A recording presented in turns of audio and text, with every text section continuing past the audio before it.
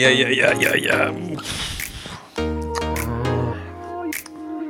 Okay, so today I've lecture in about an hour, and just before that, I'm going to wake up by looking at Job chapter 2. So hello and welcome to the Daily Bible Reading Show. We are looking at Job chapter 2. Again, there was a day when the sons of God, the angels, came to present themselves before the Lord. So they're coming before God, like a king. They present themselves like they've been summoned, that kind of thing. And Satan also came among them to present himself before the Lord. So the angels, they are summoned, but even Satan has to attend this meeting. It's almost like Parliament. Is that a fair kind of picture? You think of God presiding over all his MPs. There's the ruling government, all the angels, but then Satan turns up. And I think this is by design. God rules over his entire universe such that he even rules over the opposition, over those who are rebelling against him and causing trouble for him. He is still God before them. Verse 2, and the Lord said to Satan, "From where have you come?" Satan answered the Lord and said, "From going to and fro on the earth, from walking up and down on it." Shows his influence, I guess. He goes everywhere. He looks at everything on the earth to find evidence to accuse people of. That's the meaning of his title. Satan means accuser. Verse 3, and the Lord said to Satan, "Have you considered my servant Job? There is none like him on the earth, a blameless and upright man who fears God and turns away from evil." My goodness, the kind of CV, the kind of LinkedIn page that Job has. And God is commending Job. No one is like this guy. No one is as blameless and upright as this guy, Job. And he intentionally singles him out before Satan, almost like a challenge. Hey, what can you do? What can you, yes, you might point out the faults of other people, but this guy, what can you do against this guy? And God says, verse 3, he still holds fast his integrity. You think of the word integrity and you think of the number 1, the integer 1. So Job is the same guy through and through. And we're not talking about the same guy, on and off camera. Although there's an integrity there, being yourself on and off YouTube or Instagram. But no, Job is the same guy. He has integrity in blessing and even in loss. Yeah, he holds fast in his integrity. He still praises God in every situation of life. And he says, although you incited me against him to destroy him without reason. Verse 4, then Satan answered the Lord and said, skin for skin. All that a man has, he will give for his life.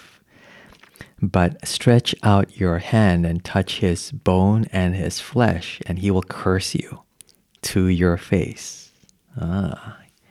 Interesting response from Satan to counter God's commendation, God's praise. God is such a fan of Job. He says, hey man, this is just surface. And that's the idea of the skin for skin. And Satan says you need to go lower.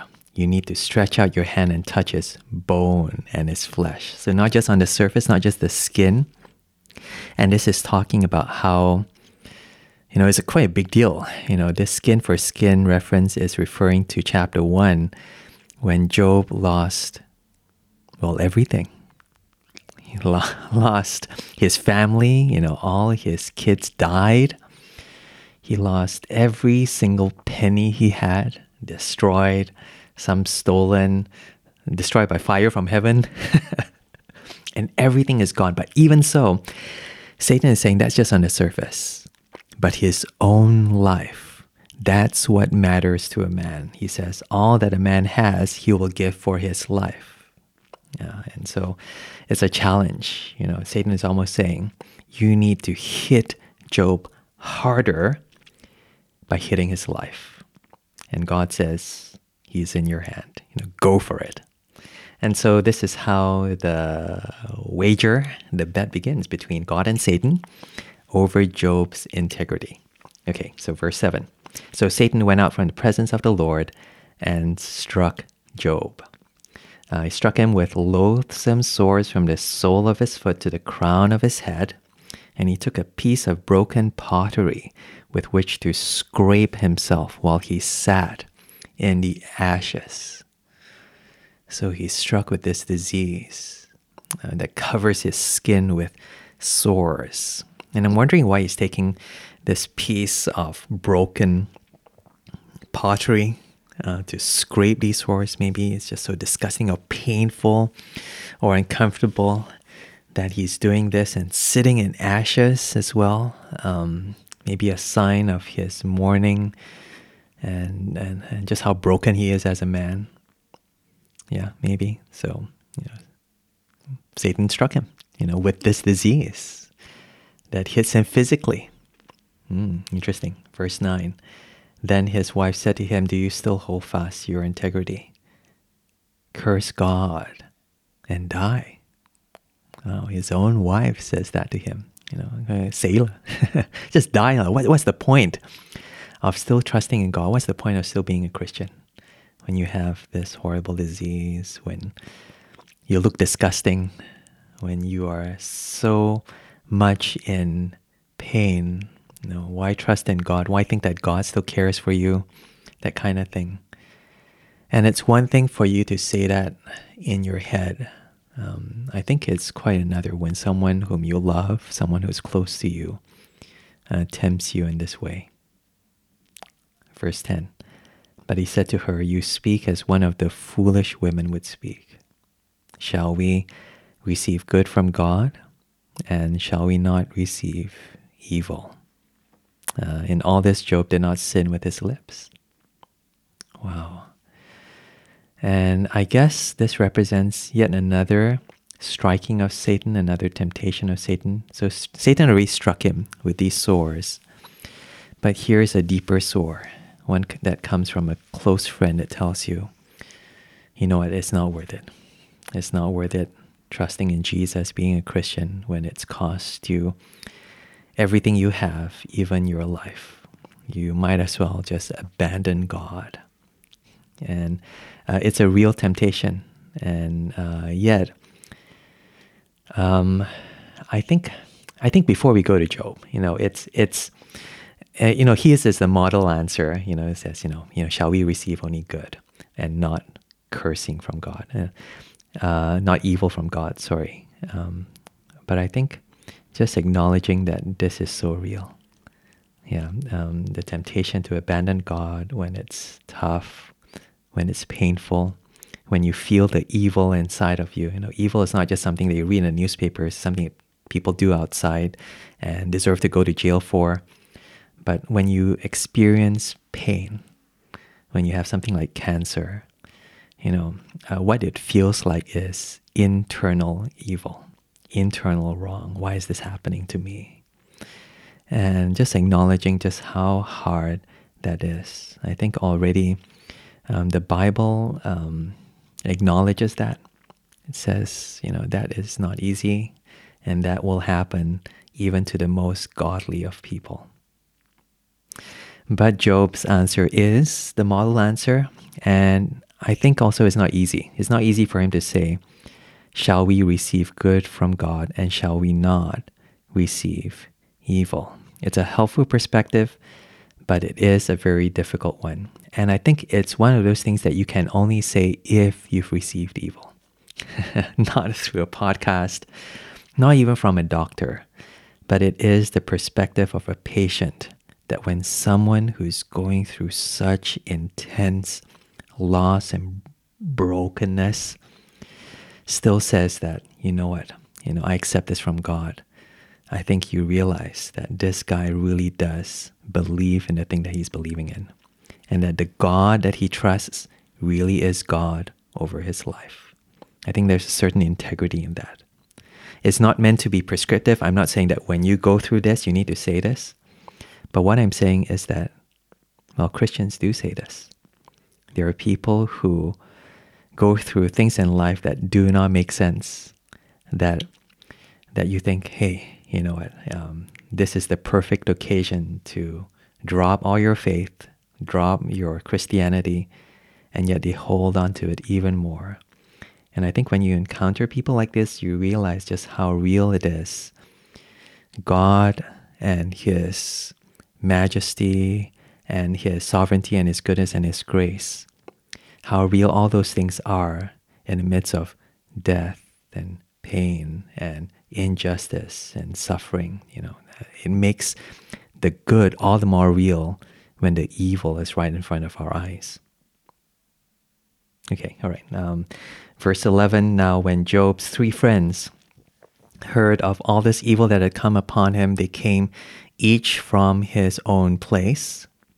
Eliphaz the Temanite, Bildad the Shuhite, and Zophar the Naamathite. They made an appointment together to come to show him sympathy and comfort him. So his buddies hear that Job has been suffering, is going through a bad time, and as friends they say, hey, let's meet up, let's go to Job, let's comfort him.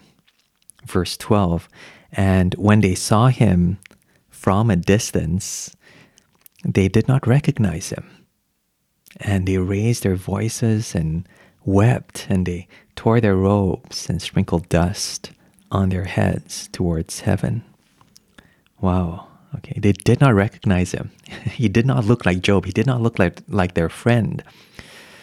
And I think there is an element of surprise there, you know, maybe because they knew him only ever as the Christian who was blessed, only ever as the Christian who was always praising God, raising his hands in church, that kind of thing. And this picture of Job just shocked and surprised and broke them. And they raised their voices and wept. You know, they themselves joined in this mourning over their friend. And they sat with him on the ground 7 days and 7 nights, and no one spoke a word to him, for they saw that his suffering was very great. I got a question a few days ago about how to encourage a friend like this. You know, you see a friend who's suffering, going through great pain, and I think, forgive me if I don't get the wording exactly right. I think the question was, how do you encourage them that God is still good, that God is still God? I think that was the sense of the question. And maybe you don't actually have to say anything, but maybe to enter into their suffering. I think a friend brings that relational aspect that really helps to comfort someone who is going through suffering. Because, you know, what pain does and what evil does is it disconnects you from everyone else. You know, when you experience pain, it doesn't even have to be intense pain. It can be just a toothache, you know, or a headache. You know, you think that you're the only person who's going through this. You're experiencing pain as evil that is inside of you, that's internal, that makes you think that you are alone in this experience. And coming as a friend alongside someone who's going through that reminds them that they are not alone. Reminds them that this is not something that they have to keep inside of themselves. And again, you don't have to say anything. In fact, you maybe shouldn't. And just crying with someone and mourning with someone does so much good already. Now, those of you who've read the book of Job know that these friends are not like the best friends to have around. If anything, they are called miserable comforters. But at least at this stage, when they say nothing, I think this is still early in the day, and this is still something that that maybe was not so bad. I think this is one thing that they did that was actually helpful.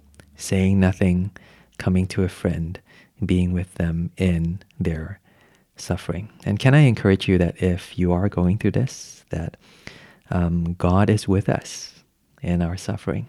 That's the one unique thing about the Christian God, about Jesus, in that, Jesus came to take on our humanity. He became fully man. He is fully God. But the way that he took on our humanity was by taking on our weakness.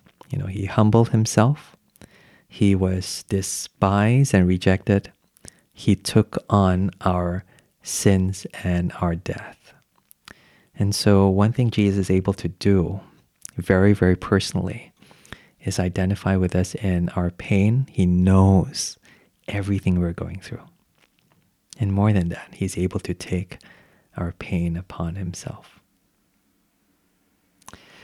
Yeah, okay. Let's pray. Heavenly Father, thank you so much that we can be silent before you, and we can come to the cross, and we can see the stripes that are on Jesus and the pain that he endured for our behalf. Lord, I know that this only makes so much more sense when we endure pain. And it is so hard to do this sometimes because you want to draw away from you. But please, in your mercy and in your love, during those moments, would you come to us? Would you pour out your comfort into our hearts by your Holy Spirit and remind us that you still love us. In Jesus' name, amen.